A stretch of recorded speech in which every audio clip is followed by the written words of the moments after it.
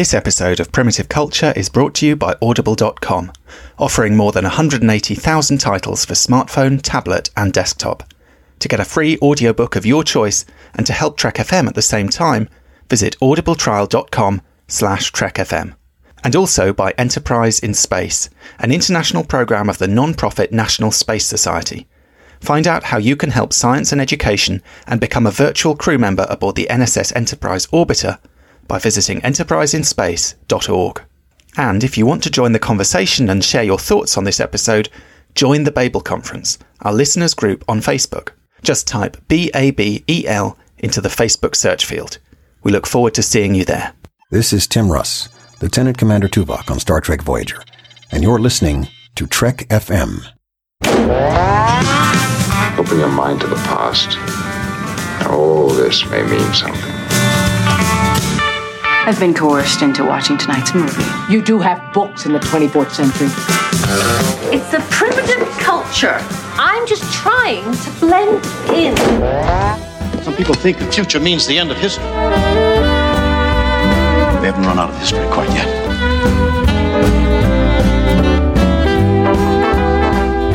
Hello and welcome to Primitive Culture, a Trek FM podcast all about our history, our culture and how Star Trek relates to it. I'm Duncan Barrett and today I'm joined by Clara Cook. Hi Clara, how are you? Hi Duncan, I am nice and healthy and still here. Safe, cocooned, locked down, sheltered at home. Is that what they call it in America? Sheltered in place. Sheltered, is that what right? they say? Every country seems to have a different terminology for what we're doing, yeah. Actually, place. I don't even know what ours is, to be honest, because we're not technically under lockdown. Well, maybe you're under lockdown. I'm under social distancing and kind of, I think they've sort of avoided even providing an exact word for it, but broadly speaking, we're under lockdown, yeah. Yeah, it's not quarantine, is it really? But it's kind of feels like it. It certainly does. And I think you've been observing these rules slightly longer as well, haven't you? Is that right? Then you were doing it already before the whole country got kind of put on this new regime. Yeah, so it's day 38 for me. So I have been out of the house briefly for short walks, socially distanced walks. I've been to the supermarket twice with gloves and a mask. But I don't really go to the supermarket at all. I have either food deliveries or my husband goes grocery shopping with gloves and a mask. And so it's day 38. So I started socially isolating. I worked from home on the 13th of March, Friday the 13th, that fateful day. And it was part of a trial at work to see if we could work from home in the event that the university was going to close. And then over the course of that weekend, the news and also my concern and what the government was doing and what was going on, and also having consulted my own doctor, I decided that I wasn't going to go back to work. And then about a week later, they closed the university. So all my work colleagues continued to go to work for a week. And I felt quite tortured about that, I have to say. Working from home, I felt like I was maybe being a bit chicken, being a bit cowardly. And looking back on it now, I'm like, what was I thinking? This is totally okay. But yeah, so it's been a long time. It feels oddly like it's gone very fast and oddly like it's very, very slow as well. You see, I'm kind of used to the idea of working from home. It's the not being able to go out other than that, one exercise session a day or whatever, walk the dogs or whatever it is, that it feels slightly alien to me. I miss my going swimming and kind of the freedom really more than anything. The actual working from home, if I can get any work done, because we've got a 4-year-old in my house, which means we're notionally homeschooling, which I think is a bit of a misnomer in our case. We're basically trying to keep a small person entertained and happy, and throwing in the odd bit of sort of educational activity. But that seems to take up quite a lot of the physical and psychic space, I think. So actually, someone described it, I think they said rather than calling it working from home, they should call it being at home and trying to get some work done, which I think is more accurate, really. Have you been out of your house on Thursday nights to applaud the NHS workers, or have you been applauding from your window, or have you been listening to, I imagine, because you're in London, the noise is probably more cacophonous there than it is in my slightly sleepy town. But even here, there's if you're not primed for it. If you've forgotten that it's happening, you'll be kind of jolted into it by someone banging a dustbin lid, several doors down and kind of getting the whole town going. Yeah, I mean, I can go out into the garden, but really what I normally do is lean out our windows to the sort of front of the house, into the street. And so I can see everyone else leaning out of their windows, and everybody's come out into the street. And it's very loud here. It's it's a really joyous thing. I think in London, or maybe it depends obviously where you live, but on our street, a lot of people are also whooping. There's a lot of cheering and whooping as well as clapping, and I think a lot of it is actually cathartic for people to just have a scream out their window because they've been locked in for so long. But yeah, it does feel really good. And the other day, the bus driver went by and he sort of stopped his bus at the bus stop, and people applauded him specifically. And he's not an NHS worker, but he's an essential, I mean, the other bus drivers on this route that we have here are essential workers, they're frontline workers. So, and a lot of them have died. Yeah, a lot of them have died, as well as all the doctors and nurses who've died, there have been quite a large number of transport workers who've died that we've heard about. So they're absolutely, on the front lines in a sense in those jobs. Yeah, so it's kind of nice to be able to actually applaud somebody who's there right in front of you, and they can actually see the applause, and that was really lovely. And all around here, there's signs in everyone's windows, sort of thanking the NHS, really encouraging signs of rainbows, a lot of them drawn by kids, which is really cute. Sort of kind of saying to people, like, keep your head up, this will end, So I think the mood here is, like, really encouraging. There's a lot of community groups online that are helping out their neighbours, and people are within social distancing rules. People are like going shopping for people who are really elderly, or who are living in households where everybody's sick. So there's some really positive things to come out of this, as well as all the really depressing things that we see on the news as well. So I think it is interesting. It's something that has certainly focused attention on our health service in a way that maybe we've never seen to quite that extent before. I mean, the health service gets kind of bandied around, and we've had a lot of election campaigns recently where there have been threats to the health service. There's been this kind of, this idea. And I mean, it may be this coronavirus may be in some ways the thing that saves the NHS, because it has kind of absolutely brought public attention onto it in a very positive way. People are coming out in the streets, they are celebrating, they're raising that 99-year-old man who's raised £20 million. I mean, whatever you think about the kind of ethics of the NHS being treated as a charity when arguably it should be, government funded, as it is supposed to be a part of the kind of national infrastructure, it does show how much people are how much people believe in it. And I think, not that long ago, the last election campaign, we were having all this stuff about, is Trump trying to buy the NHS? Are we privatising? We've already privatised certain aspects of the NHS. Is the NHS in danger of being lost, basically? Now it sort of feels like that would be very difficult in some ways. But it kind of also, it's interesting to think about it in a sort of global context, because obviously, we have our own sort of history about our health system and our own ideas about our health system. I know a lot of other countries, they have similar things. I mean, I heard an interview with someone who was in Canada talking about and I can't think of his name, but I'm sure our Canadian listeners will know who I'm talking about, the guy who basically set up the National Health Service in Canada, who is a revered, figure there.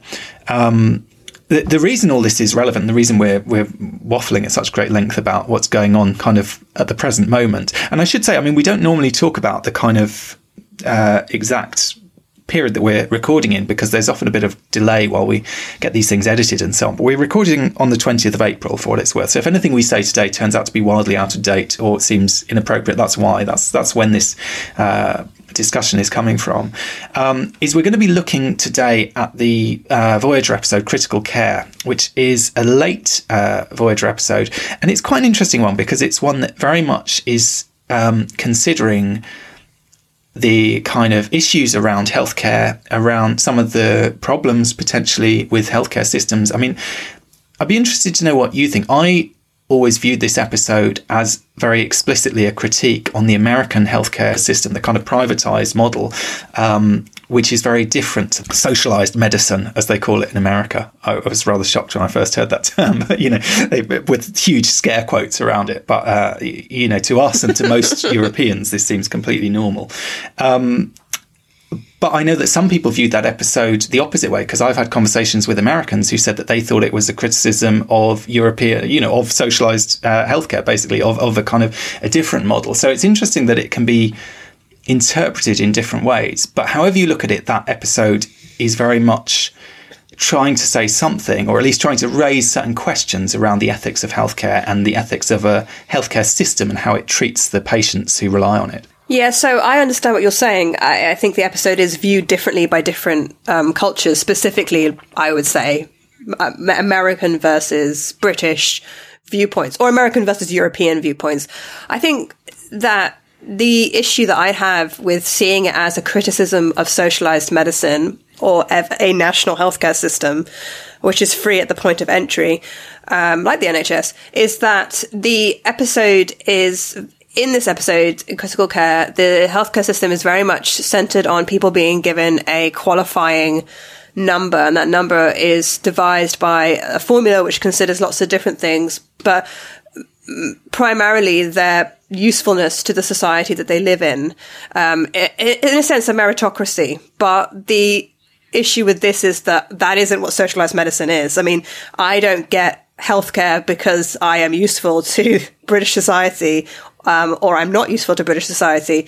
I get healthcare according to my need, as each according to their needs. And that's more socialized medicine, each according to their own needs. If I need, God forbid, to be put on a ventilator, then the NHS will do their very best to put me on a ventilator. If I need an X-ray because I broke a bone in my foot, the NHS will give me an X-ray.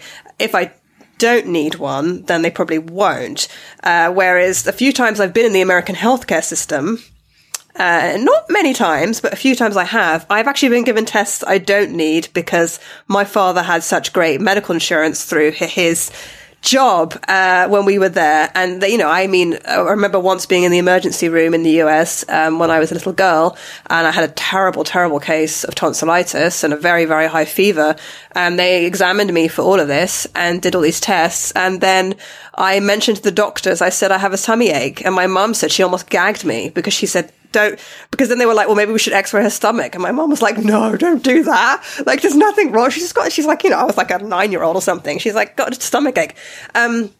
So I think that's one of the major differences. There is a system here, and I myself have also been a victim of it in the UK, specifically with some life-changing medical treatment. I don't know if I should say on the podcast. I'm not ashamed of it, but I myself and my husband are infertile, and we have tried multiple times to have children through IVF. And it's been quite a frustrating experience because we only qualified for one cycle of IVF on the NHS because of our postcode. And the postcode lottery is basically, depending which borough you live in, different types of healthcare are apportioned to you. Nothing like, well, hopefully nothing life-threatening and life-saving. Like, I think if I was actually dying, they're not going to send out or not send out an ambulance to me depending on where I live.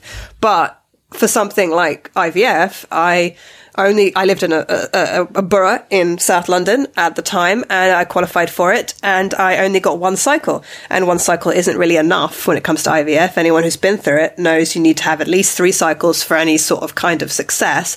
And so the second cycle we had to pay for privately. In the US, they would say, oh, well, that's being determined for you by the government. It should be your right to have 3. But the idea that a meritocracy only works if everyone's born on a level playing field. And what's shown in this episode is that even when this young man, what's his name? I can't remember his name. The young guy who wants to be a doctor, basically. The young guy who wants to be a doctor, yeah. And he's shown having talent, but even though he's shown having talent, he is kind of determined to go work in a refinery. He's just not of high status enough to even be able to train as a doctor. So not only is he not of like high status enough to be able to get medical care, life-saving medical care, but he's also not high status enough to be able to lift himself to a higher status. So that's the essential problem with giving people healthcare in a meritocracy, or based on merit. And so this is why, this is a long explanation, but this is why I do not think this episode is about socialized healthcare systems. I think it is about a healthcare system. It's about inequality. I actually think it's a critique on the American healthcare system. Absolutely. And as I say, I completely agree with you. And maybe I would, because, we're coming at it from pretty much the same perspective. And I wouldn't necessarily assume that all Americans agree with those who think that it is a critique of kind of European, socialized or nationalized healthcare models. I think many of them see it as we do, as a critique of the American system. It is true, it's confusing because they take out the money element, because it's not really, the inequality is not based on money, it's based on this quotient, which is to do with perceived value to society and so on. I think that does kind of skew things slightly. But to me, the key takeaway really from this episode, certainly if you look at it from the Doctor's perspective, the Doctor's kind of being, I was going to say beamed in, he's not literally beamed, he's kidnapped and brought into this situation and activated in this hospital. And what he can't get his head around is the fact that people are being treated unequally within the same hospital, and that his approach is, as you say, treat people according to their need. He sees someone who's dying, he rushes over and tries to help them. That's his Hippocratic oath as far as he's concerned. Whereas he's being told by the kind of institution there, oh no, you're needed on level blue. Level blue is where your dad's health insurance would no doubt have sent you. You're needed in the kind of what looks like, level blue looks like a private hospital here. And I know a bit about this because my mum has, again, I don't know if it was through her, but anyway, for whatever reason, she has private health insurance and she did have to have several operations. And the hospitals that she would have these operations in were very different to any hospital that I've ever been to, if you know what I mean, on my own behalf. Not to say that the NHS is kind of run into the ground or whatever, but it is, I think it does an amazing job with the resources they have, but it is underfunded. They are always struggling to kind of keep things going. Some NHS hospitals are more kind of shiny and modern looking than others, but it often there is a sense of, people doing really good, important, high quality work, but with limited resources, limited kind of not the most salubrious environment necessarily or whatever. Whereas this kind of hospital that my mum was having her operations in was like a hotel. It was all very beautiful, pristine, kind of relaxing, calm, hardly anyone there.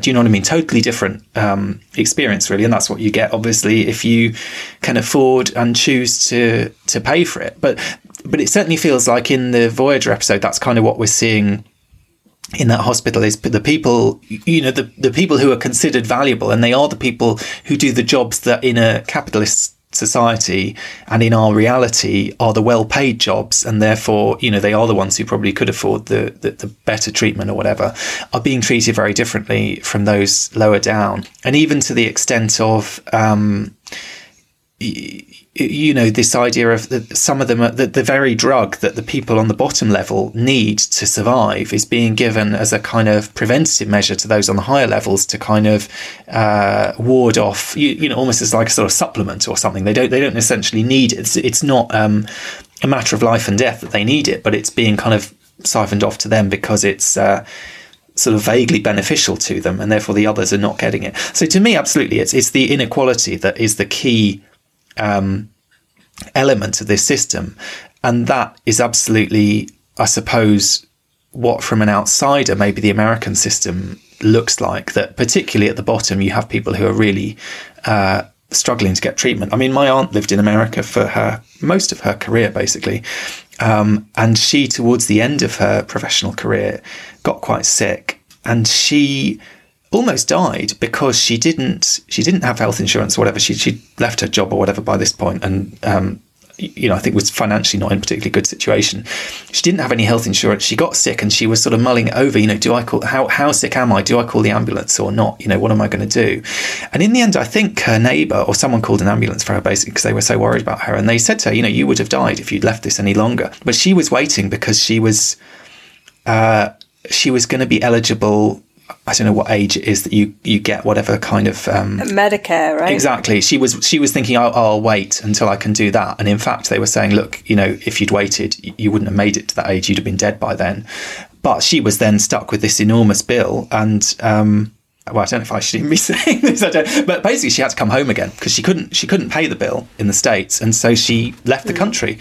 And as I understand it, can't go back there. And whatever people might have different opinions about the rights and wrongs of all of that. But certainly it gave me an insight into this idea that, you know, the people who cannot afford the treatment that they need to save their lives, that is a terrible situation to be in. I mean, the NHS, you're right, there are definitely aspects of it that are less than satisfactory. The postcode lottery thing would be one of them. Certain kinds of care in particular. I mean, there are often quite long waiting lists for operations. Something like mental health, again, wildly variable what kind of help you get depending on where in the country you live, partly just because of the number of people accessing these things. So they can have a kind of national system where they have sort of a scheme that is supposed to be followed at local level, but in some places you might, you know, if you say you need to see a counsellor or whatever, in some places you might see one within a few weeks. In other places you'll be waiting 9 months before anyone speaks to you, which, you know, if you're going through a mental health crisis it's not necessarily something you can wait for. So certainly there are elements where the NHS doesn't really work as well as it should do. But there is a basic principle, you know, if you break your leg, if you get run over in the street, if you have a heart attack and you get rushed into a hospital, whoever you are, you're going to get the same treatment. If they can save your life, they will do, and you're not going to be, you know, in financial peril as a result of that treatment. Yeah, and I think we have to remember that the NHS is not like a siloed institution that isn't affected by everything else as well. So sometimes some of these problems that happen with our healthcare system, which is what I would assume one of the things that would have led to the healthcare system in the episode Critical Care, is the allocator, not the allocator, but the head administrator who is working with the allocator, who's obviously the computer that's allocating resources, sort of explains that one of the reasons why they've got this system is because they didn't have enough resources to go around. And one of the reasons why the NHS, like, you know, why the postcode lottery exists is because they don't have enough money to pay for everyone to have 3 cycles of NHS, IVF on the NHS. And there are, you know, resources issues. And one of the reasons why there are resources issues is because they're short-staffed, and they're short-staffed because it's hard for key workers to get housing. You know, I mean, a nurse at the top of her field makes, you know, a salary, a fairly okay salary, but it's not really enough money to be able to necessarily afford to buy a house, or do you know what I mean? It's not, they're not wealthy. The nurses and doctors aren't wealthy. And housing in the UK is, in certain places, very expensive. I remember talking ages ago to a person who I met at a dinner party who was a nurse. She was a nurse in an intensive care ward, actually. And I've been thinking about her fairly a lot, actually, nowadays, because of the pandemic. I assume she's still working in the NHS. And she was living and working in Oxford. And she was describing about how the housing in Oxford was so expensive that she was really struggling to find a place to live. But they need nurses in Oxford to work in the hospital. But if a nurse can't afford to live in Oxford, she might choose to go somewhere, or he or she might choose to go somewhere else, and then you have a lack of nurses in the NHS. So what I'm saying is that the NHS itself, the resources of the NHS itself, are affected by everything else in our society as well. They're affected by housing. It's affected by, you know, the amount of money that we have available to pay for medication. You know, the amount of money that we have available in our society to pay for medical equipment, that kind of thing. And so I think a lot of people, when they see the NHS, especially from outside the UK, they think, oh, well, it's, you know, the decision of whether or not you get the treatment is made by a bunch of doctors that you never meet, or, you know, you go into hospital and you don't get the treatment that's top notch and top quality. But I guess what you're doing in the UK is you're sacrificing a certain element of personal choice so that everybody gets healthcare. And that's the intrinsic difference. I think it's, do you want to choose your doctor? Do you want to choose exactly the level and the type of healthcare you get? And then not everyone to have healthcare? Or do you want to sacrifice some of your personal choice in this way so that everyone can get healthcare? Like, I can choose which GP surgery, general practitioner, for the people who don't know where GP is, I can choose which doctor's surgery I register with, but I can't necessarily choose the exact doctor I go see at that GP surgery. But that's okay, because I know that everyone who's in this area who can register with the GP will have access to free healthcare there. Whereas I assume, like, what happens in the US, when I talk to my aunt who's based in the US, she's like, do you have a family doctor that you have gone out and found and you chose your family doctor? And I'm like, well, I didn't choose my family doctor, no. But that's okay because everybody in my area gets a doctor. So, free of charge. And I mean, I pay for prescriptions, but some people who are not at a certain income level as me don't pay for their prescriptions. And I'm okay with that. I'm okay with me paying like £8 or £9. And I'm okay with the person who comes in the line in the pharmacy after me, who's like a little elderly old person or someone on a low income, not paying. And I know that my money has gone to pay for them. But it's kind of the idea is it's about sacrificing some of yourself, your wealth, your personal choice, your freedom, so that everybody can have that freedom, if that makes sense. And I think that's kind of a fundamental difference from what the American healthcare system is, which is that I don't want to sacrifice my personal choice. I don't want to sacrifice my personal freedom so that everybody can have the same as me. But that's a really kind of goes against what this episode is saying, you know, like it kind of goes against the whole idea of Star Trek. On a starship, everybody has to kind of work together.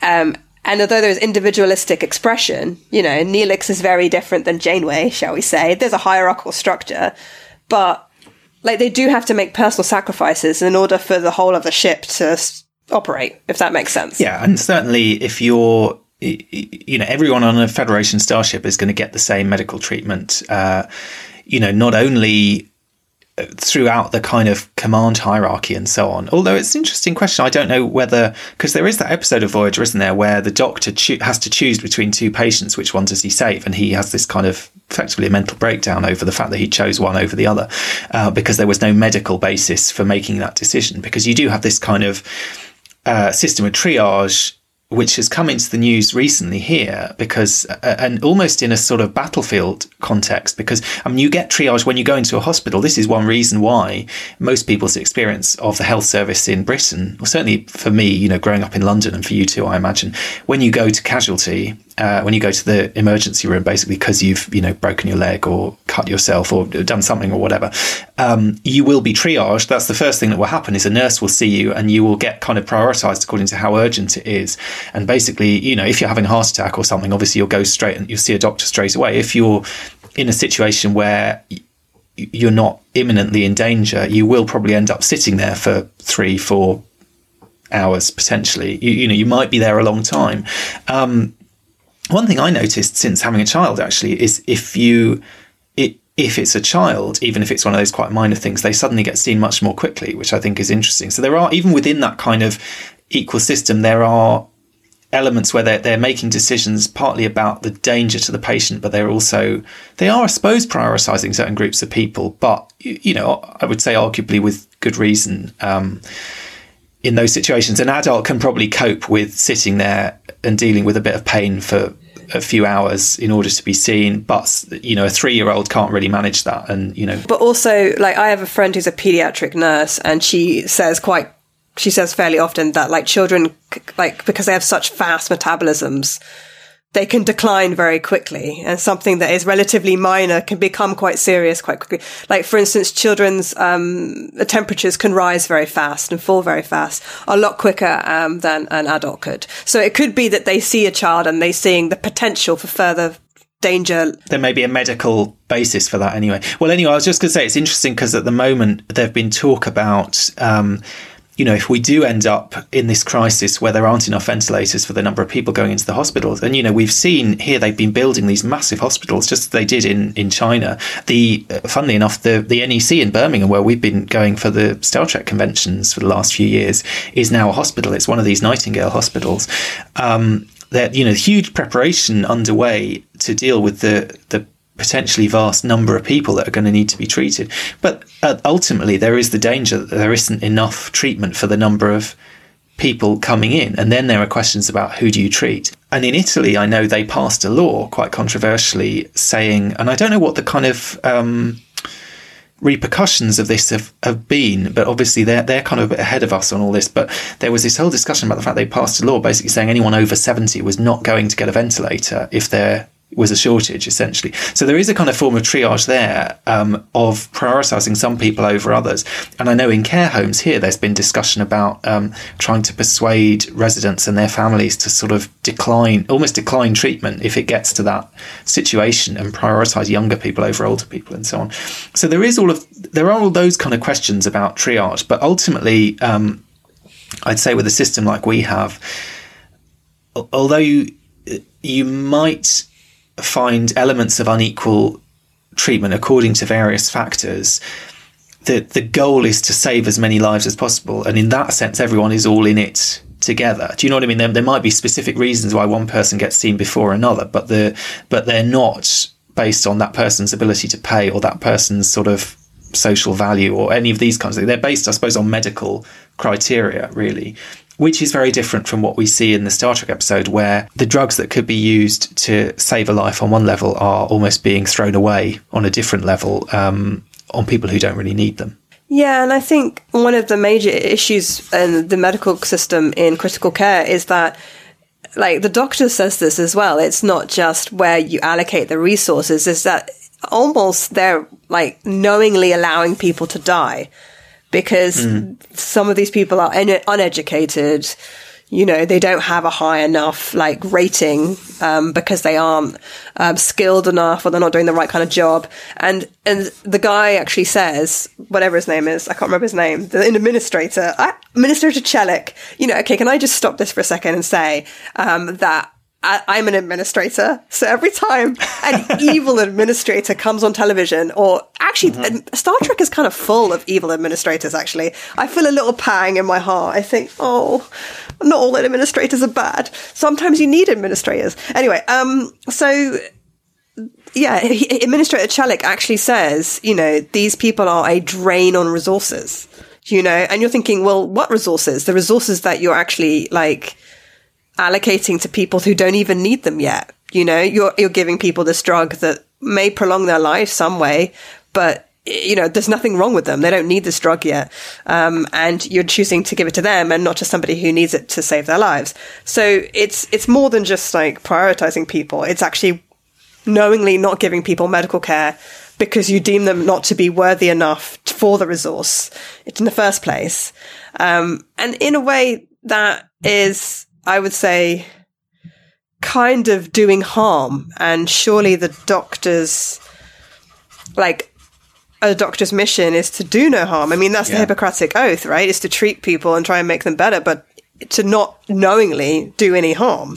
And so you have to question whether or not the doctor working in the blue sector is actually abiding by the Hippocratic Oath. I guess the Hippocratic Oath doesn't apply across the entire galaxy, but it definitely applies to the Doctor and the Voyager, and that's why he's so horrified. So this leads to the question, which came up in my mind, like, during the episode, is, in a society with limited resources, you know, they implied that this planet was dying before these administrators came along and the allocator was installed, you know, and now this society is now flourishing because they aren't drained of resources.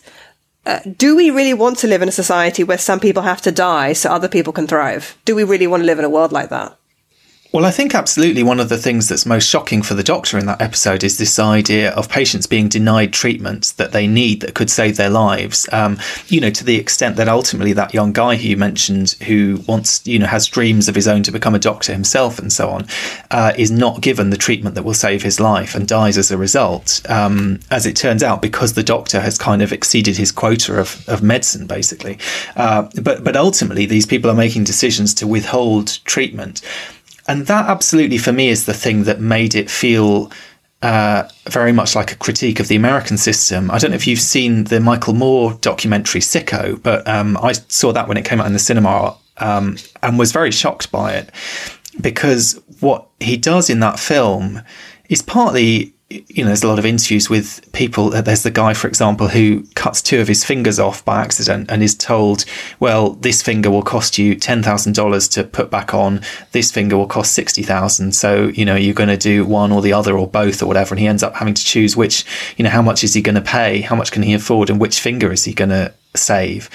Something like that, certainly from our perspective, is horrifying and shocking. But the thing that struck me, the thing that stayed with me really the most, from seeing that film many years ago, were these doctors who are people who have, devoted their lives. They spent many years training to do something that we think of as this kind of noble profession where they're going to save lives and help people. And they end up working for these insurance companies where their job essentially is to find ways of disqualifying people so that they don't get the treatment that they need. And there are people who are being interviewed. There's a woman, for example, whose husband was denied treatment and died. And there's footage of one of the doctors testifying in front of some kind of like Senate committee or something, some kind of official sort of investigation, and basically saying, I'm ashamed of myself. I've participated in this system where I, as a doctor, have put my name to things knowing that ultimately people are going to die as a result. I have not been acting as a doctor. A doctor is supposed to be healing people, and I've basically been condemning people to death. And that, I think, is the thing that is most shocking for me about that kind of reality and that kind of system. And again, I think is the thing that for me in critical care is what comes out. It's this idea that they are willfully denying people treatment when they have the resources, they have the capacity, they have the ability to save those lives, and they're choosing not to. But they don't see it that way. They don't see it as like... we see it that way, but I think in the actual episode, the doctors themselves don't see it that way. Or certainly Administrator Chellick doesn't see it that way. He's not a doctor, but he doesn't see it that way. He sees it as like that he's doing this for the greater good. He's doing this to keep a society afloat. Like, the doctor says, the doctor from Voyager says, I'm trying to save people, or I'm trying to save my patient. And, Chellick comes back with, I'm trying to save a society. Like, I'm not saying that Chellick is right, but I'm saying that in his mind, he is doing what he thinks is morally right. And later on, he's doing something immoral but he thinks an immoral action that will have a moral outcome. Do you know what I mean? The end justifies the means. And interestingly, later in the episode, the doctor actually does something which is considered immoral. He deliberately makes Chellick sick in order to bring home the point that if Chellick doesn't have the right rating, he's not going to get the medical care he needs. So he sort of threatens Chellick's life in order to make sure that, he gets the care to the other patients that he wants to treat. And so he does something immoral for a greater good. He's willing to sacrifice Chellick to save other lives. And that's almost what Chellick thinks he's doing. He's willing to sacrifice lives to save this society. Ultimately, though, isn't it a bluff? I mean, on the doctor's part, I know there's this agonising, and at the end of the episode, he has this moment with Seven where he's saying, how could I have done such a thing? I'm a doctor. Why did I infect this man? And yes, on the one level, he's doing it for the greater good. He thinks he's going to be able to save more patients. But he's also not actually killing the guy. It's a bit like, in that DS9 episode where Sicko, and Sicko does go the whole hog when he's chasing after Eddington and he makes that mucky planet uninhabitable, that he launches the torpedoes at them and no one can quite believe it because we assume that he's bluffing. Well, I sort of feel in this episode with the Doctor, he knows the guy is not going to die. The system is going to be changed. It's going to be, he's going to find a way of reorganizing it, reallocating it or whatever in order to ensure his own survival. He's just counting on this guy's self-interest and survival instinct really to prove that all these rules... I mean, yes, you're right. The doctors in that episode are they're not seeing themselves as responsible. And I suppose that's the thing with these doctors working for insurance companies. They might say, well, that's my job. There are certain rules. It's up to these patients to read the contract carefully and to read the fine print and to make sure that they've, ticked the right boxes and so on. It's not morally my responsibility. But at the same time, as I say, that doctor was, almost in tears, kind of revealing that she kind of recognised the part that she'd played in this. And I suppose that's sort of what the Doctor is trying to get these people to see, that they are making choices, that yes, just because someone's laid out that there's a certain rule doesn't mean that the right thing to do is to follow it.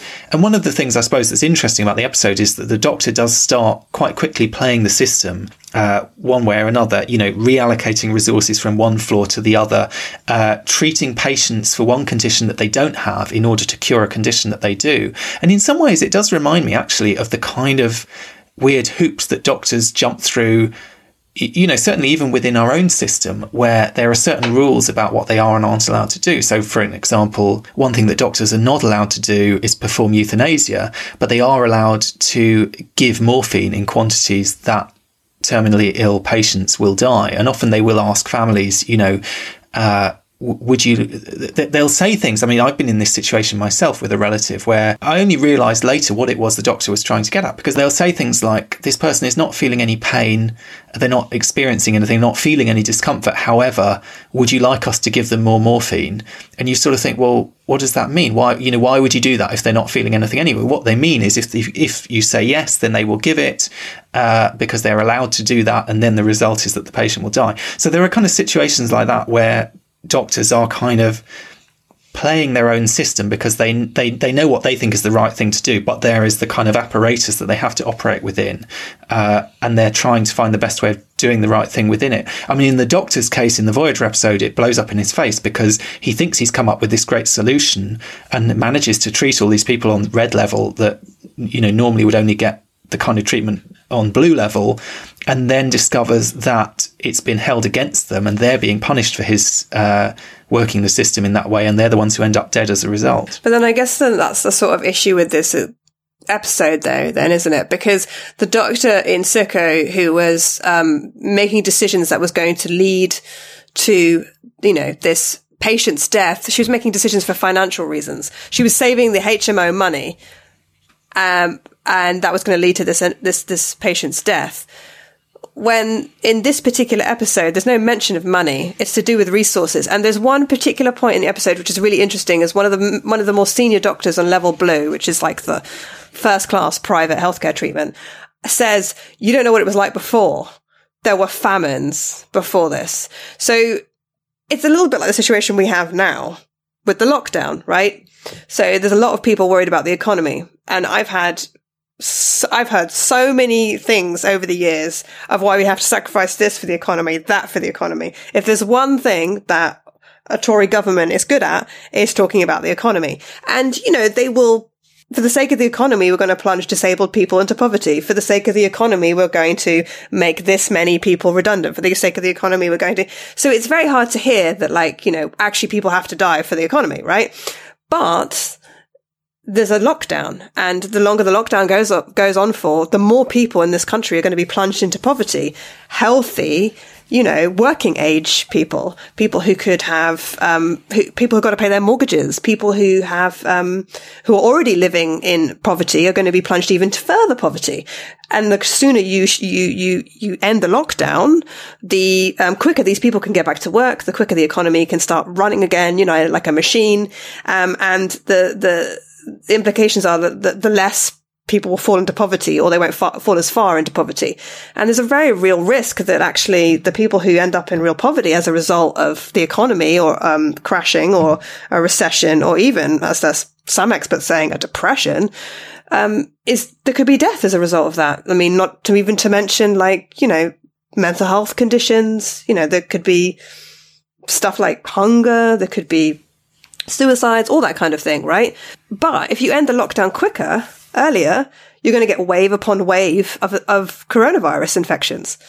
You're going to get a second wave, possibly a third wave, and then more people are going to die from coronavirus. So, it's like a lose-lose situation. But I feel like with the healthcare system with the HMO, it's a bit different. Where's the losing there? The losing there is the HMO will lose money because they're going to have to pay out for somebody to have life-saving treatment. It's that the people who are running the HMO are going to lose their profit. And in this particular episode, because it's set in a Star Trek universe where money is not really a thing, it's not about profit. It is about them sort of saying, there's no, part of the problem with the episode is they never sort of show what happens afterwards. Do they allocate resources in a smarter way? Was that just the thing? Was that just the problem that they had, where they were allocating resources inefficiently? Or is it that they actually have such a huge population that they can't provide healthcare to everybody? And then the whole planet descends into chaos again, like it did before the administrators arrived.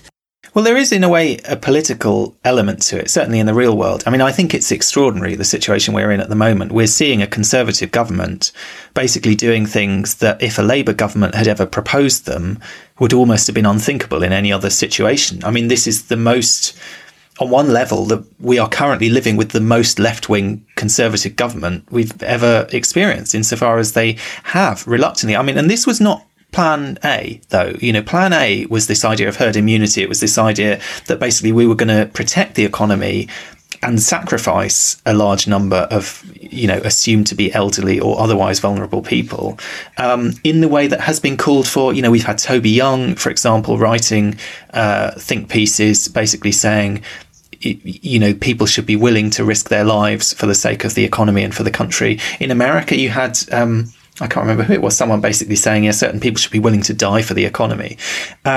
So there is a kind of certain strand of more right-wing thought that believes that protecting the economy is sort of the most important thing. I mean, in fact, though, what we've seen is the Tories coming around, basically realising they tried to float that idea. It didn't wash at all, because the country turns out to be slightly more politically switched on and sort of basically either left wing or just sort of humanitarian and maybe people valuing don't want to die of life. Exactly. and no, everyone's happy for someone else to die, but probably not themselves or their relatives or whatever. I mean, not everyone is. That even those people probably aren't happy for it to be their own grandmother or elderly relative or whoever it is. So they kind of were forced into a bit of a U-turn, in a sense, to the extent that you've been sharing petitions online calling for universal basic income. I mean, I don't think that is going to happen by the sounds of it, but they have already gone a long way. I mean, I'm self-employed. They've put in provisions to help self-employed people. They put in provisions to help people whose businesses have been affected. They've ploughed a monumental amount of money into trying to help people financially get through this in ways that, traditionally a Conservative government would not, they would sort of see that as people's own problem to sort themselves out and their own kind of challenges and a sort of slightly sort of survival of the fittest and so on. So that we have seen, in a way, a weird increase in these kind of socialist, for want of a better word, policies. And it is kind of interesting. They keep talking about the war. Everyone keeps bringing us back to the war and the Blitz spirit and what it was like in the war and so on. And even the Queen, we saw in her broadcast, basically quoting Vera Lynn, very canny bit of kind of PR there, I think, and sort of saying, I lived through the war, because she served obviously in the forces during the war. And kind of saying we need that sense of camaraderie. We need that sense of community again.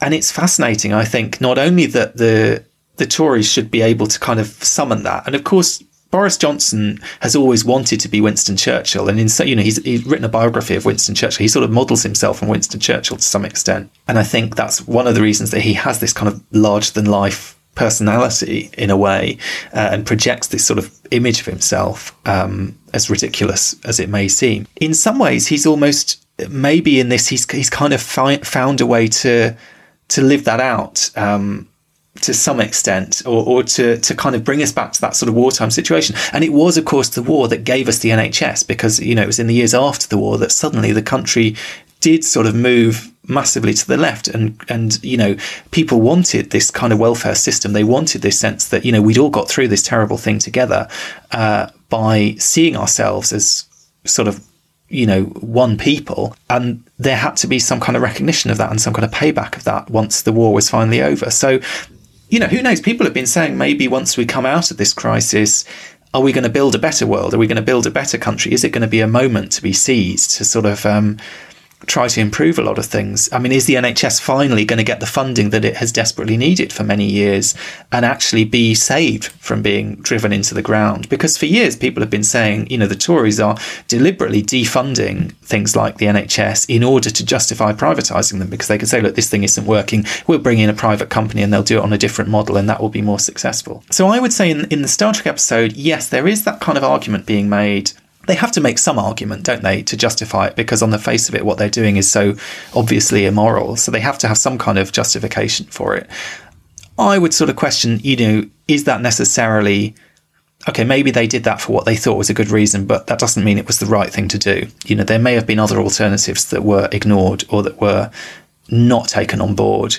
And the fact is they have ended up with this deeply unequal and quite cruel system as a result of it. Well, I guess you have to ask, like, you know, if there aren't enough resources to go around, why are there not enough resources to go around? It's a bit like asking, like, you know, well, when somebody in the news starts saying, well, this is so unprecedented, you have to ask, well, like, is it? And why is it so unprecedented? I mean, perhaps maybe we could have prepared for a pandemic, because there was studies done in 2016 to show that the UK was woefully basically unprepared for a pandemic, and that a pandemic was like almost top of the risks for this country because we would do another pandemic, worldwide pandemic. And that scientists have been warning about that for years. I mean, you could ask, like, why aren't the resources there? And I think that's maybe one of the things that they just don't have time to show in a Star Trek episode. But that would be one of the questions maybe Janeway would ask when she arrives at this planet, is like, so, you know, you say that you have to have this healthcare system like this, which allocates resources based on merit or usefulness of the individual. But because, you know, you don't have enough resources before that, and, you know, the whole society was falling apart. Well, why? You know, like you said, maybe there are other options. And I think that one of the things I notice in Star Trek, and I don't know whether they do this deliberately, but nobody lives in a mansion.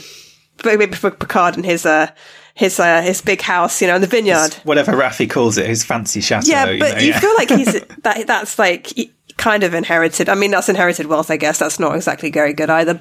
And it's unusual. It's certainly unusual. But he's also sharing it with two Romulans. He's sharing it with two Romulans. They live there with him. Do you know what I mean? Look, they have to work for their board. Yeah, though, but almost they have to make the breakfast or whatever. Every other Star Trek, you know, TV series or film. I mean, I'm thinking about like Picard's quarters in The Search for Spock. They're not that massive. Do you know what I mean? Like, he's an admiral. He's probably fairly wealthy by this point. Kirk's quarters in Search for Spock. Yeah. Like, I mean, nobody seems to be. He's got a nice view, but yeah, no, I know what you mean. They're not living a kind of palatial. Yeah. So maybe we've got to ask the question, like, you know, people are talking about minimum wage, you know, they're talking about universal basic income. They're talking about all these things. Perhaps we need to maybe ask, should there be a maximum wage? Shock horror. Okay, sort of like Trek FM listeners, you know, you're thinking Clara's a communist. But like, what I'm saying is that, like, maybe nobody should ever be allowed to get so wealthy that they have more money than they could ever spend in their lifetime, because that money could be reallocated somewhere else to keep somebody else afloat. I have long argued for universal basic income, and every single time I've been in a social situation, normally a dinner party, where I've talked about universal basic income, I've always come up against the same arguments again and again, which is that it would grind our economy to a halt, because if people didn't have to work in order to pay their rent or pay their mortgage, if people had enough money to survive without having to go to their jobs, why would people work? Nobody once asked the question, what would happen if no one could work? How would anyone stay afloat? And this is the prime example. No one can work, except for key workers, obviously, like we were saying. What would happen when people can't run their businesses? And I think that is when something like this becomes useful. And there are situations in Star Trek where you see people working away. You know, normally we're in Starfleet, so people have always got a job to do. But there are situations in Star Trek where you see, you know, people, and you're never quite sure what they're actually doing. Like, do they have jobs? You know, like, what kind of lives are they living? But apart from sort of like, I guess we're seeing, like, now in Picard, like the Romulan outposts and stuff, people are living perhaps in bad situations, or like the Maquis were living in bad situations. But most people in the Star Trek universe seem to have a fairly okay life, like enough to eat. They have access to medical care, you know, they have leisure time. They don't, and apart from the fact that there's a lot of war in the Star Trek universe, which is another whole nother subject. I mean, it does make you question that maybe that providing people with the basic needs that they have, providing people with the care and also fulfilling their basic needs, and maybe will lead to a society where when something catastrophic does happen, people don't fall through the cracks.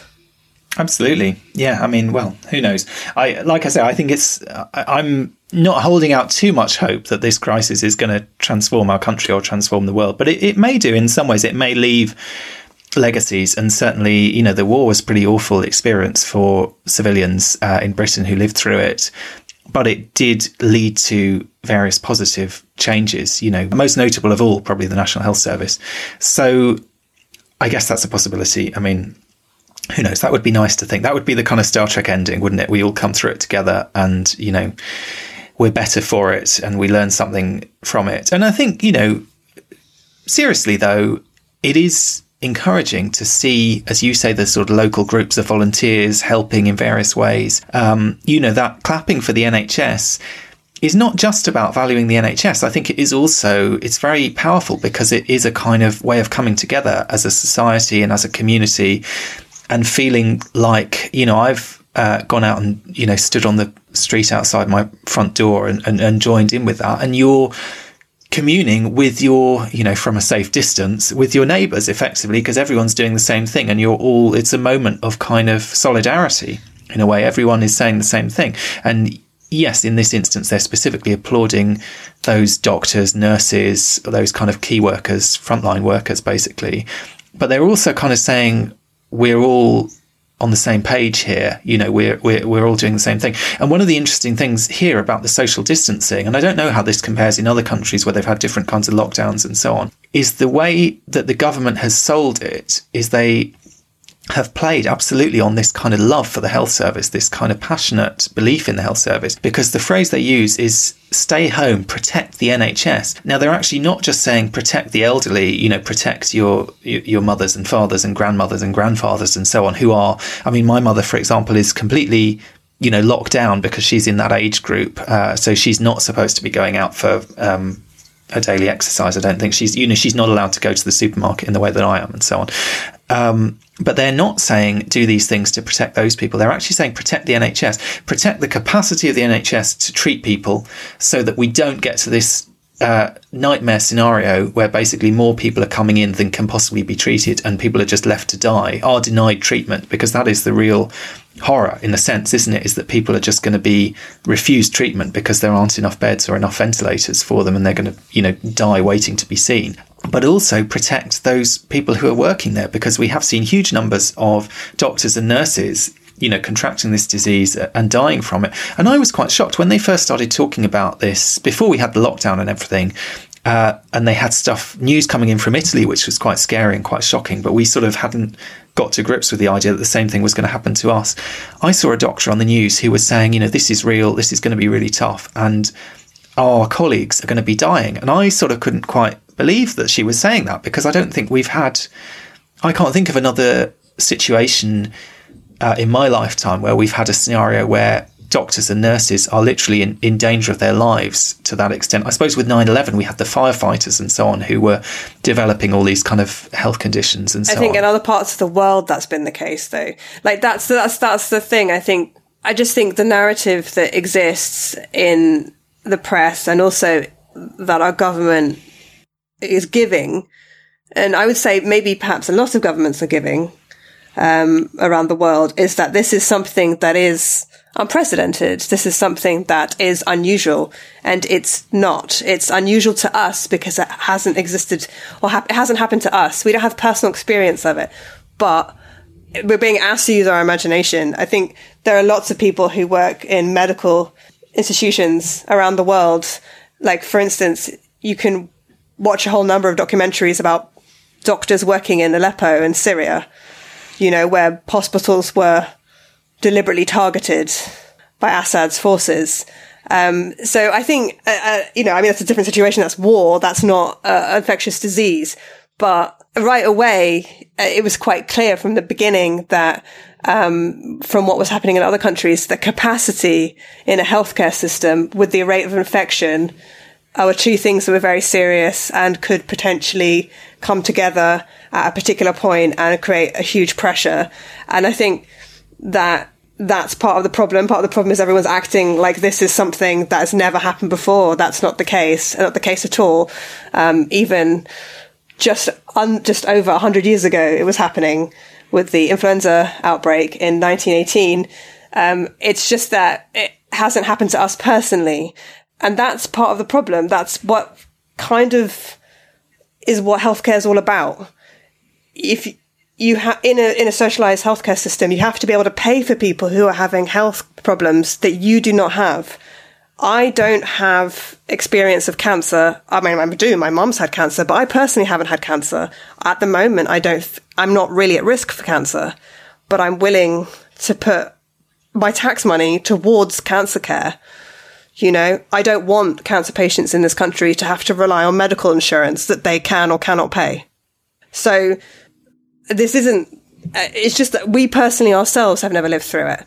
And so, and I think that's probably kind of, that's the point of Star Trek as well, is like being able to care about people who have a different experience of your own than your own, and being able to actually understand people's different experiences and different points of view, to look at everybody together collectively and not just your own narrow point of view. So I would say that, yeah, it's unusual and it's weird and it's scary for us, but many people have lived through stuff like this already in the past. And there have been people who've been living in lockdown in other situations around the world in recent history. So I would be very careful by saying that we don't have enough knowledge of this kind of thing, because we do.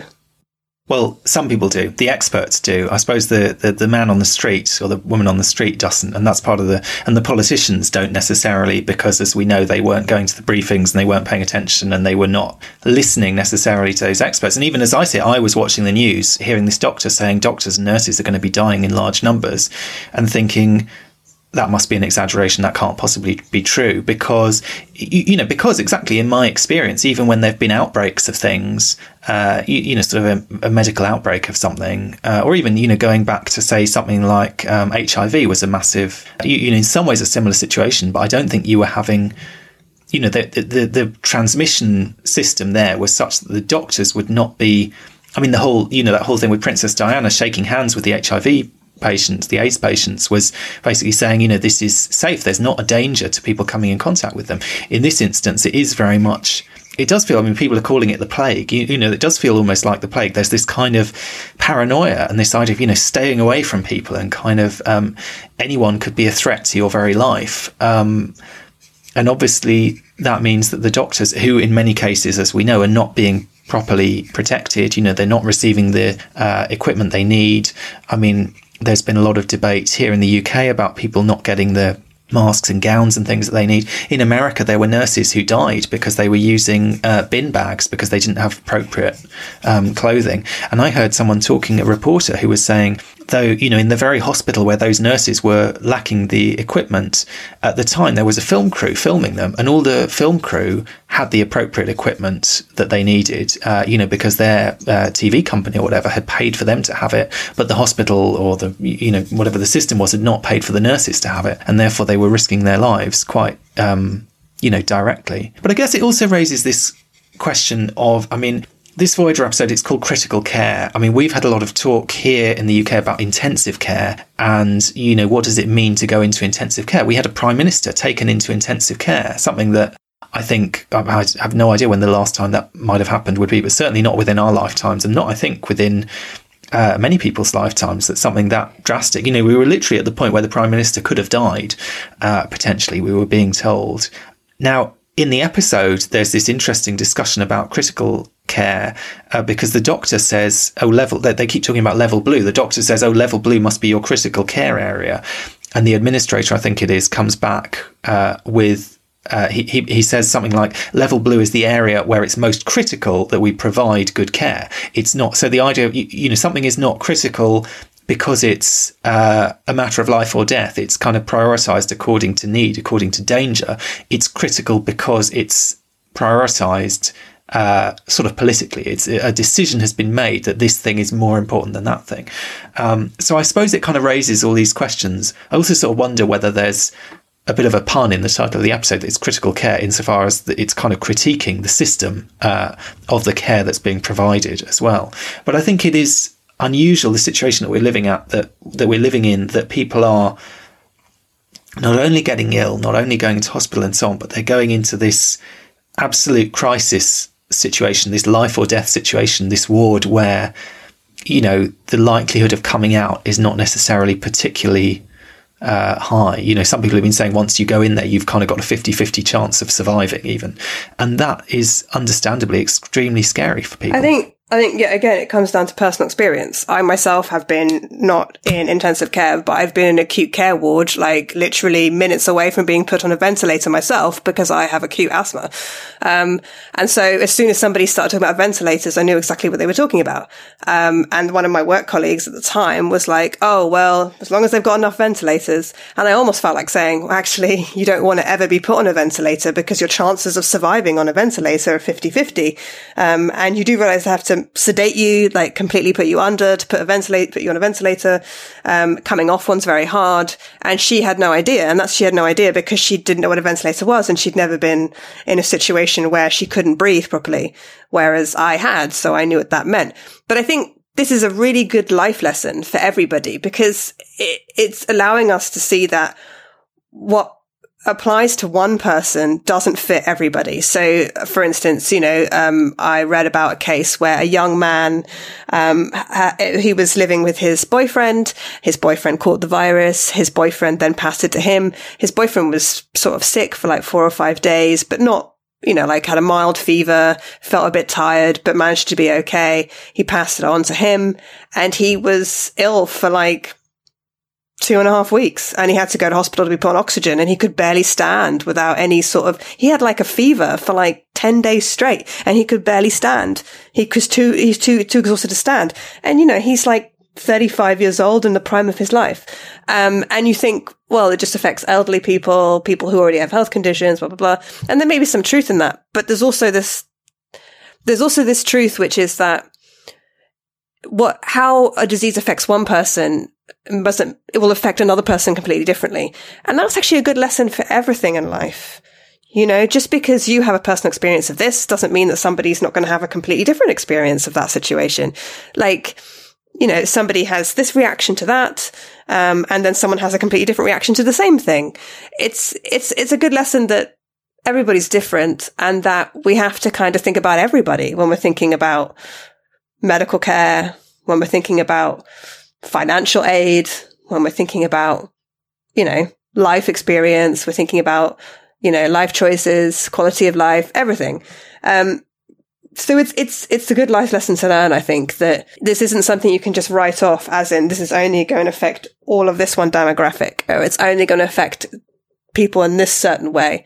I think some of the people I know who are young and healthy and have been quite sick have been really shocked that it affected them this way. They thought they were kind of immune, and I don't obviously think people should have to get ill to learn this. People should be able to learn this in a much milder way, hopefully. But it is definitely a lesson to learn that like our personal experience of one thing isn't necessarily universal or the same type of experience. I think the interesting thing about this episode, like critical, is that it all comes down to who determines what is critical. And there's a moment in the episode where I think the administrator Chelek says something like, he's not essential or he's not important, or he says something like that. And the doctor says, important to whom? Or essential to whom? Because obviously this young man who sadly dies, and I'm glad that the writers decided to kill him because they needed to hammer that point home. I thought he was going to like recover and become a doctor, and I was glad they didn't have a happy ending. Is that he is essential. It's just like, how do you determine critical? How do you determine essential? Do you determine critical or essential because people are, I don't know, like really educated and they are, agricultural engineers, like one of the characters in the show? Or do you determine they're essential because they are really supportive to people in their community? Or do you determine they're really essential because they have 3 kids at home? Is someone who's childless and not got dependents less critical than someone who has got kids? Or are they really critical because, they provide some essential service? Or are they critical because, like, everyone's critical, aren't they, really? Like, you could ask anyone's loved ones and they would say, yeah, this person's critical to me. This, I suppose, came up with the question of, the Prime Minister being in intensive care. And there were these sort of questions raised. Is he getting the same treatment And I don't really know what the right answer to that is, because, I mean, is he getting the same treatment as everyone else in that ward? He talked about, didn't he, how there were these two nurses basically standing by his bed 24/7, checking all his readings and so on. Now, I assume that not everyone who goes into intensive care is getting quite that level of, dedicated support. But it is interesting that he was on a ward, he wasn't in a private hospital. He was on a ward with other patients in a similar situation. And I don't know what the kind of, we have seen inequalities in the system, say, around the testing. I mean, how did Idris Elba get tested so quickly? How did Prince Charles get tested when these tests are supposedly not available? It does sort of seem like the rich and the famous and the kind of influential figures have access to things that the rest of us seem to be denied. Even frontline medical staff are being denied when they say they need them. But you're right, on one level, if you're looking at it from a medical point of view, the criteria are different. And actually, it's not that everyone is equal necessarily, because, as I've said, there is a mechanism of triage. There are systems in play in which one person gets seen before another, and therefore one person does get prioritized. And even in Star Trek, the Doctor talks about, in that episode, Latent Image, how he would make a medical decision to save one patient rather than another if he can't treat both of them at the same time. But that would be made on medical grounds, not on financial or other, whatever your kind of, this quotient that they keep talking about in the episode, whatever your system is of valuing one person more than another. And that's really the key thing, is from a medical standpoint, it's very important that everyone is basically treated as equal, albeit medically there might be reasons to treat some people differently from others. And I suppose when you get into this question, as you say, does it make a difference if someone has children who are relying on them? Does it make a difference if they're younger or older? And I guess it makes a difference if they're older purely because their likelihood of surviving is different, and therefore that becomes a kind of medical factor. But it is sort of tricky in some ways, isn't it? Because you could say, you might have a 70-year-old in fine fettle and in very good health who, could live for another 20 or 25 years, and you might have someone much younger who was in, a much worse state. So making these kind of decisions is incredibly difficult, very challenging. And really that's the other reason they've been saying, protect the NHS from having to make these unspeakable, we did an episode on Sophie's Choice, these kind of almost Sophie's choices potentially in terms of treatment. It's not just that we want to limit the number of people dying, though obviously that's a huge part of it. It's that we don't want to plunge ourselves into this hellish situation where people, even with good intentions, are making these terrible decisions that are hard to live with. And, you can see the way that it haunts, say, the woman in that documentary Sicko, who's made these awful decisions because of the insurance apparatus that she's become embroiled in because she's taken a job working for this insurance company. You can see in Critical Care, the doctor is sort of trying to open these doctors' eyes, saying to them, look what you're contributing to, look what you're playing a role in, look what you're kind of you're continuing this system, you're kind of propping up this system to some extent.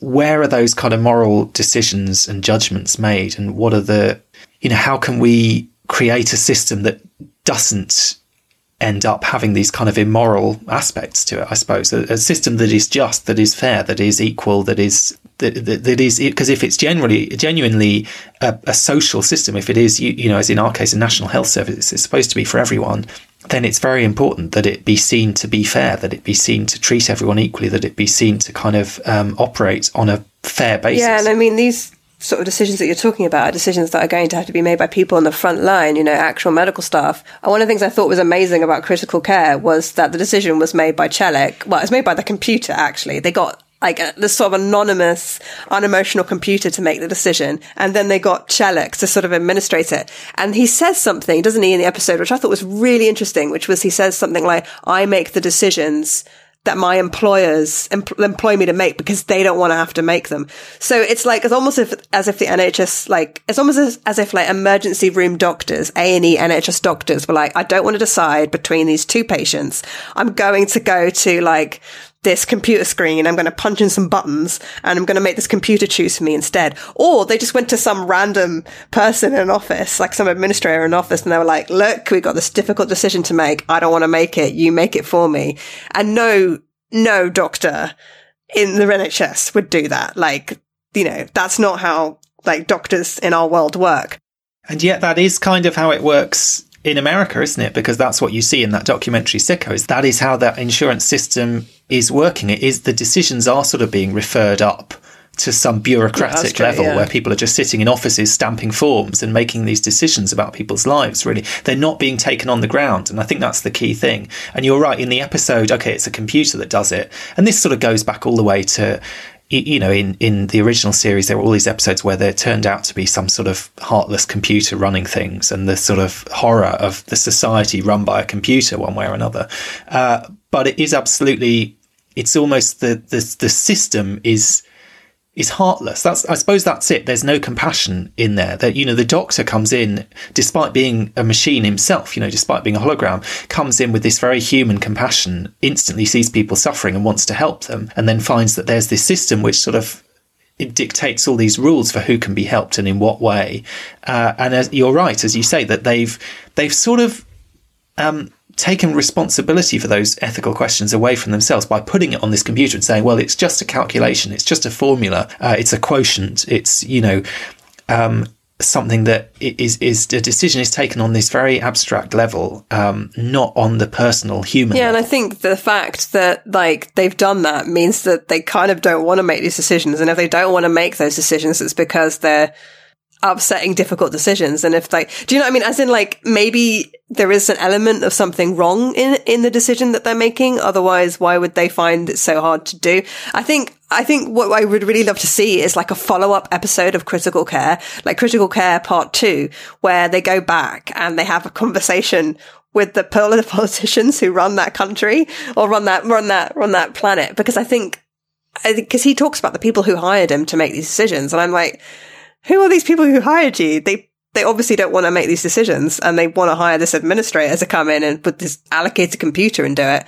It's like that George Clooney film where he goes around firing people. Have you seen that one? Yeah, he's the guy who's brought in to sack people on behalf of these companies that don't want to do it themselves. Yeah, and then you think, well, if you really don't want to do this, and it's really that bad and that difficult to do, maybe it's because it's something that isn't right, you know? Like, maybe it's because it's something you shouldn't be doing. I mean, obviously, when I'm not talking about the NHS in this respect, because, you know, they aren't making financial decisions. Well, to a certain extent, I guess a postcode lottery is, but they're not making financial decisions, like, in terms of HMOs in the US. But, like, if you're going to actually, you know, make a decision that's going to destroy somebody's life, and you really feel that it's possibly the wrong thing to do, and you're uncomfortable about it, maybe that's because it is the wrong thing to do. The thing that struck me the most about the documentary Sicko, but also the American system, and I hope I don't offend any Americans when I say this, which is that it seems like giving people the healthcare and the treatment that they need is expensive. And that keeping people alive and allowing them to have operations and paying for the operations is expensive. And that, short of people continuing to pay in to their insurance, their medical insurance, if they survive, whatever, and they continue living on, I just don't know if these insurance companies are ever going to reap back the money that they have spent on people. Like, I do wonder a little bit sometimes, after all the healthcare treatment I've had on the NHS, if I'm going to end up costing the NHS more than I'll be putting into it. Hopefully not. Hopefully by the end of my life, hopefully I'll have years of healthy life ahead of me. And hopefully by the end of my life, I'll put more money into the NHS than I will have taken out of it. But in the capitalist system, you know, it's about making money. Money is king. Profit is important. And keeping people healthy isn't a money-making enterprise. Do you know what I mean? You can't really make money off healthy people. They can go to work and they can generate income for the economy.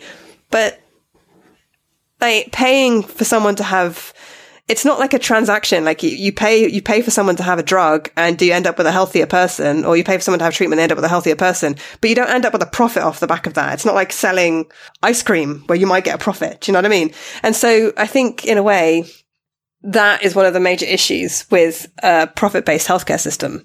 And that in the terms of the HMO, like they're not just concerned about resources. They don't want to even give the resources because they don't want to lose money.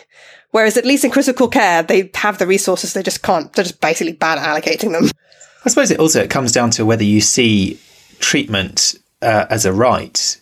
in the same way as you might see, whether you see something like housing as a right or not. I mean, there are certain things that in all countries people agree need to be socialised to some extent. I mean, okay, maybe not, we've seen these protests recently with these people with their guns and protesting about the lockdown and so on in the States. And this kind of idea of these kind of the right to bear arms is tied up with this idea of local militias. But most people believe that you should have a police force to maintain safety of citizens. Okay, well, that is a social, that to me, that's not fundamentally any different to having a health service. They believe that someone should be maintaining the roads that they're driving on. There are things, if you're going to live in a modern society, that have to be taken care of collectively. And for those of us in, Britain and in Europe generally, where healthcare is considered one of those things, it's kind of, I think for most people, it's sort of a given that if you get sick, you should be looked after. That is part of the kind of social, the kind of social contract. That is part of being in a society, of being a part of something,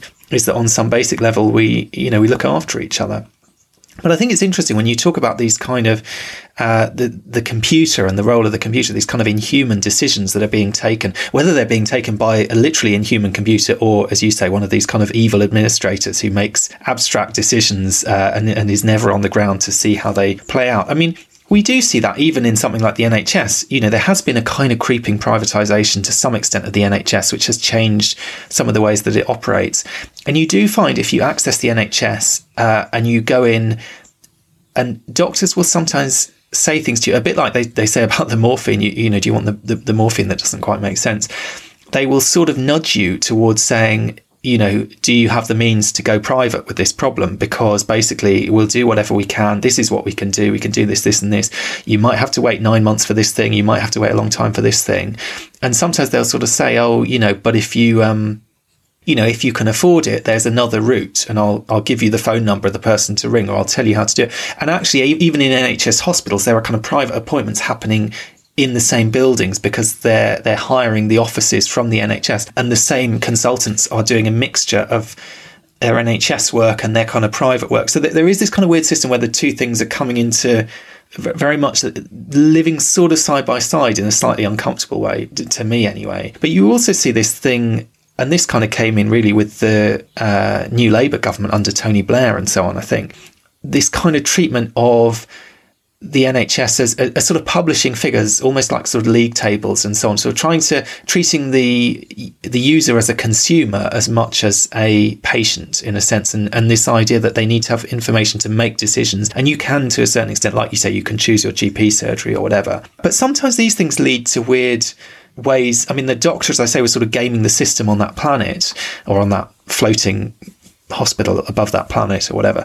But we get weird things. So like my GP surgery, I mean, actually, notably, since I've moved out of London, you see a doctor much more quickly. It's a lot easier to access healthcare. All of this stuff is much, much easier. Whereas where I was living in South London, it was, it was tricky. But where I was living in London, to see a doctor, you had to ring at 8 o'clock on the dot in the morning, and then you would get through. There would already be, basically, if you rang at 1 minute to 8, you wouldn't get through. If you rang at 8:15, it was kind of pointless. All the appointments had gone. So there's this mad scrum in the morning to get the appointments that are doled out, and you're on hold with 20 other people all waiting at the same time. It's this insane system, and I'm sure that is to do with some kind of they want to be able to say everyone is being responded to within a certain period of time, or everyone is being seen within 48 hours or whatever it is. So you call at 8 o'clock, and if they've run out of appointments for that day and the next day, they'll tell you to call again another day. They won't make the appointment for later in the week or whatever, because they don't want to say that people are waiting days for an appointment. Well, the fact is, all that means is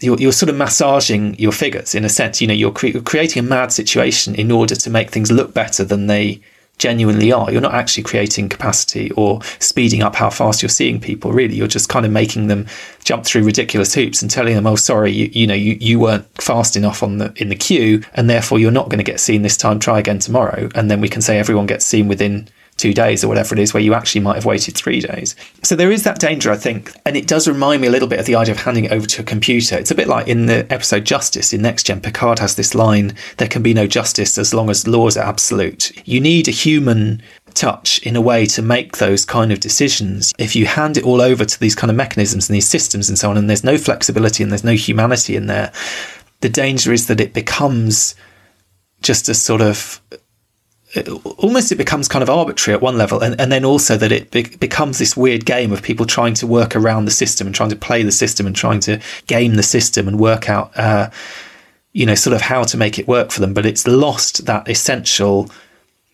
human touch and that kind of human interaction, which is so much a part of healthcare in particular, that relationship between the doctor and the patient, and the doctor's kind of desire to help that patient. And that, I suppose, is what we see with the doctor from Voyager, is he is in some ways a more old-fashioned kind of doctor. On one level, he's not used to dealing with bureaucracy and institutions and paperwork and all this kind of thing. He's just used to, he gets activated because someone comes in and they're sick, and he does whatever he can to treat them, and then he, blips off or goes off to the holodeck or whatever he does. In some ways, you could say the sort of Star Trek model is almost a more old-fashioned model. It's a doctor who isn't compromised by all these kind of problems of bureaucracy, problems of, do I take some private work on the side?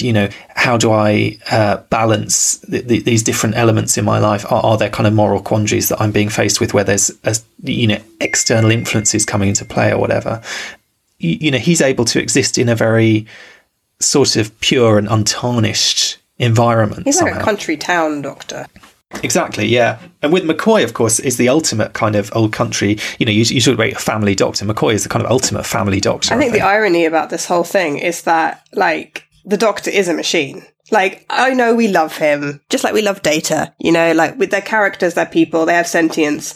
But the doctor is a hologram, and he is generated by a machine. And I was like, this is a more empathic, nicer machine than the allocator, who, obviously is this sort of unimaginative kind of just basically a computer.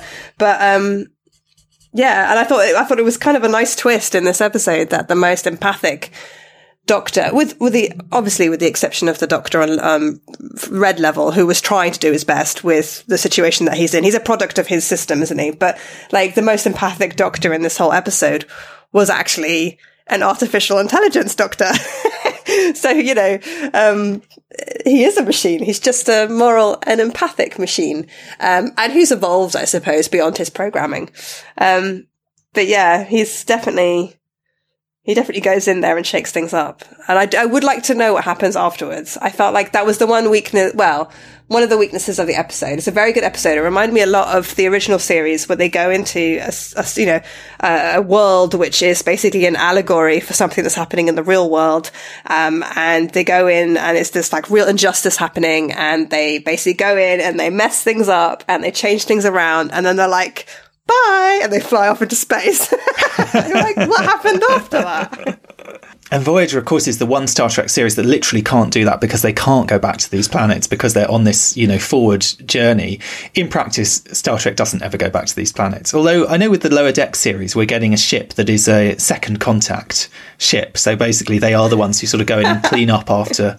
They kind of clean up the diplomatic mess that's been made at first contact by whatever sort of higher ranking personnel were involved in that, and do the kind of more sort of dog's body work. So in a way, it would be interesting, to find out how did these things change. And we don't know, I don't think, all those planets where Kirk went and smashed whatever machine was running things and told them they'd all be happier without it. Who knows what happened next, and how that worked out for them all. But there is certainly a sense, there's never any mention of the Prime Directive in this episode, but it is on one level a kind of Prime Directive situation in some ways, in that there is this system that is existing in this society, and the Doctor is basically just coming in and saying, your system is crap, you need to change the system, I'm not working within this system, you shouldn't be working within the system. And that other Doctor that you mentioned, yeah, he is kind of basically a humanitarian and a decent guy, but he is fairly compromised. He's a bit slow to kind of wake up to it all. And he does wake up to it all, and he does kind of do the right thing and so on. But it's not like he just needs to be shown the way and then he's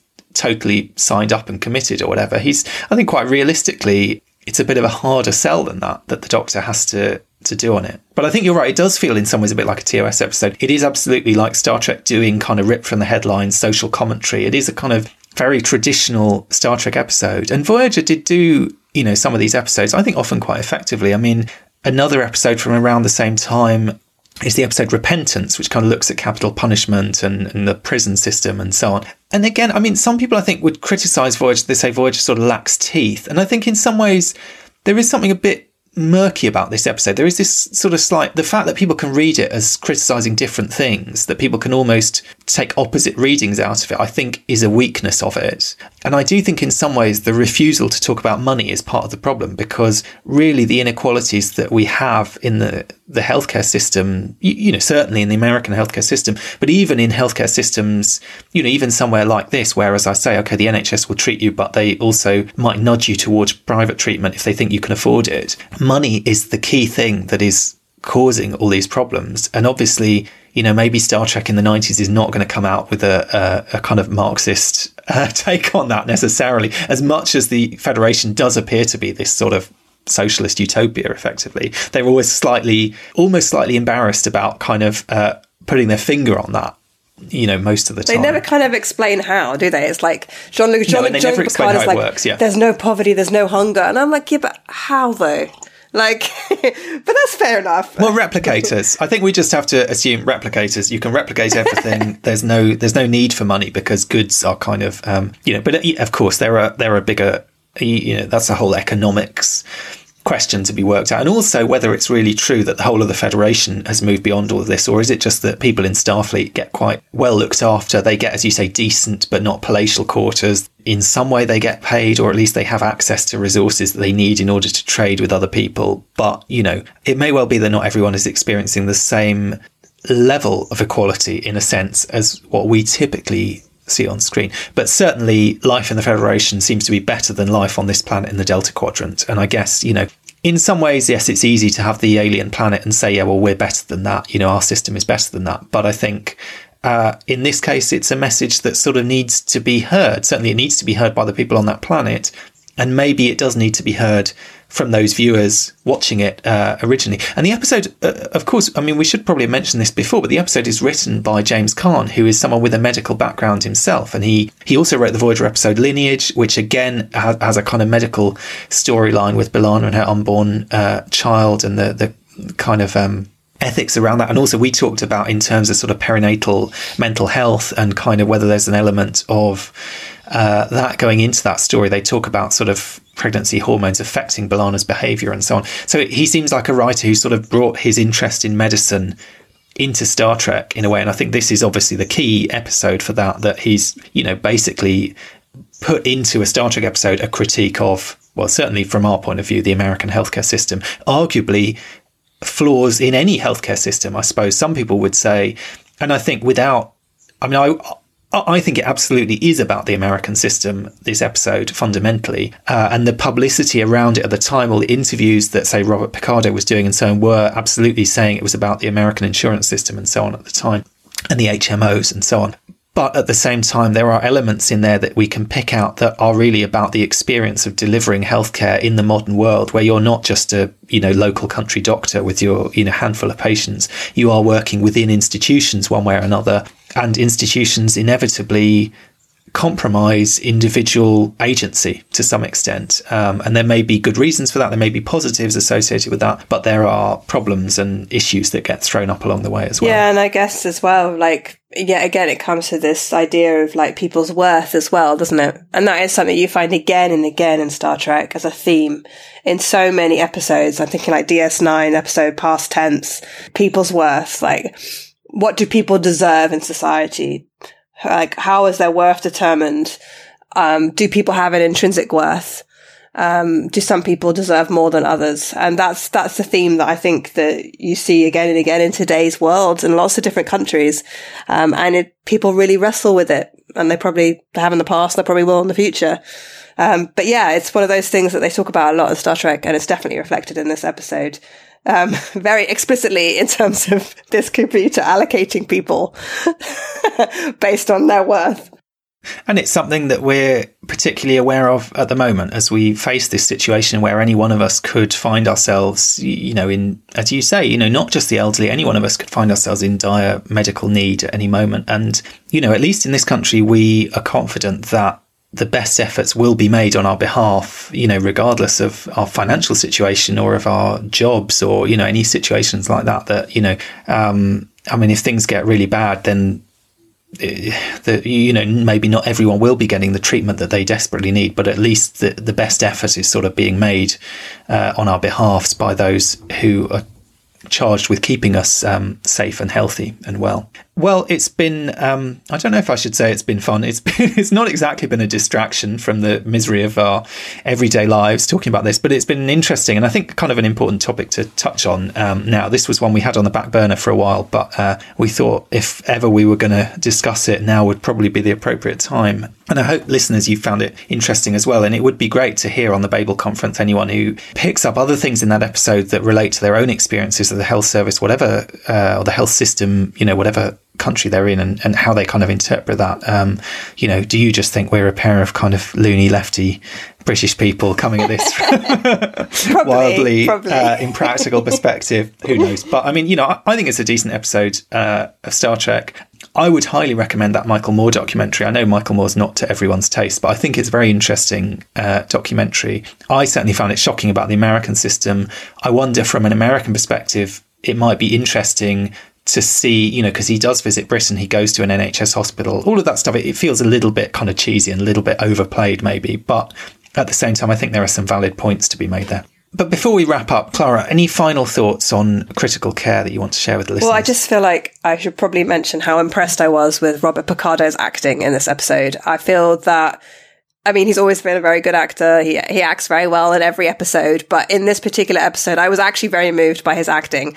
I felt that he can express a lot in very few words, primarily by using his face, his facial expressions. So in some of the scenes when he's just so outraged at the care that these patients are getting and at the inequality in this healthcare system, he's, you can just read everything that he's thinking with the subtle changes of his expression. I was just really impressed.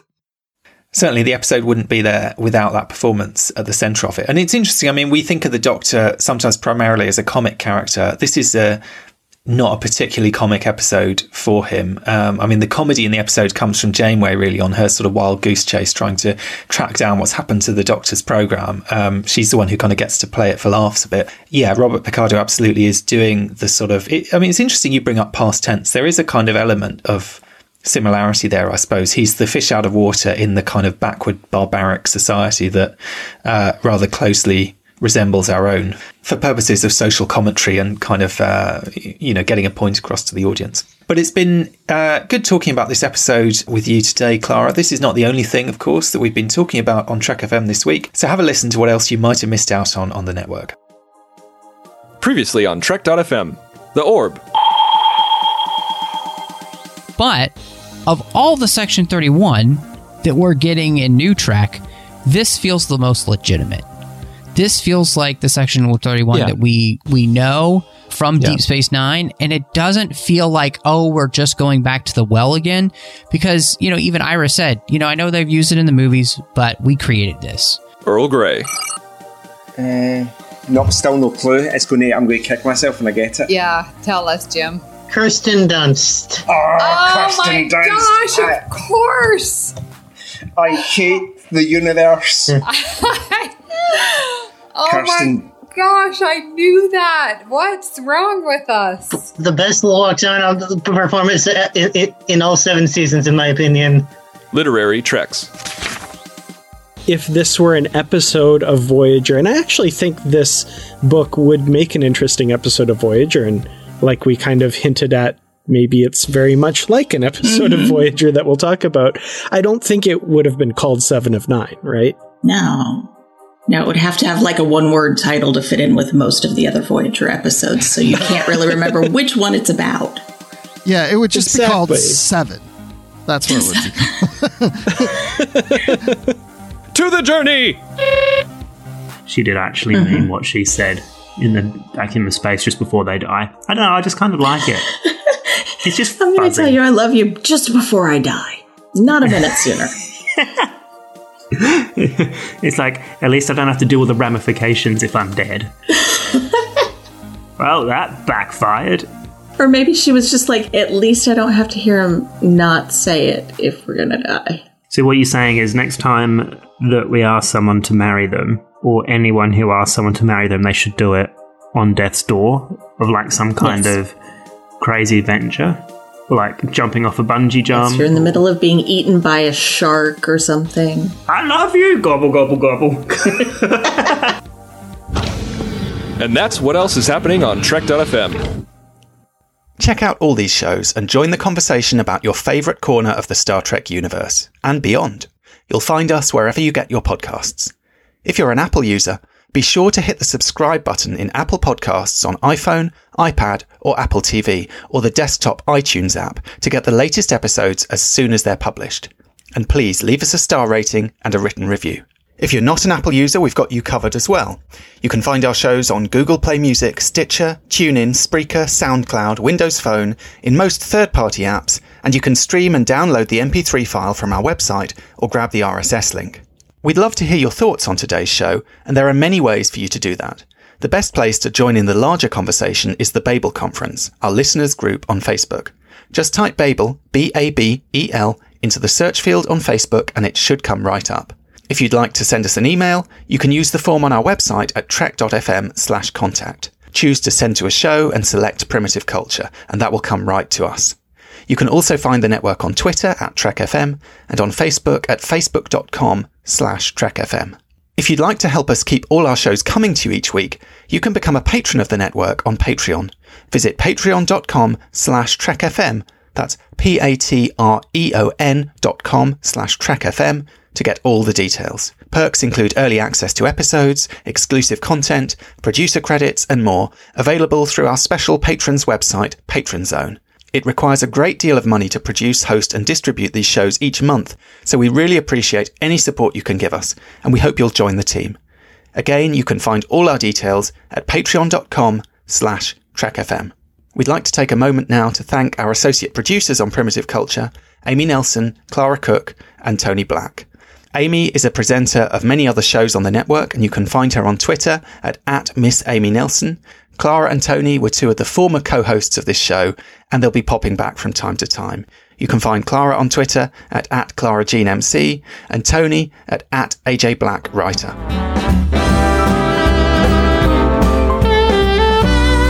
You're blended, all right.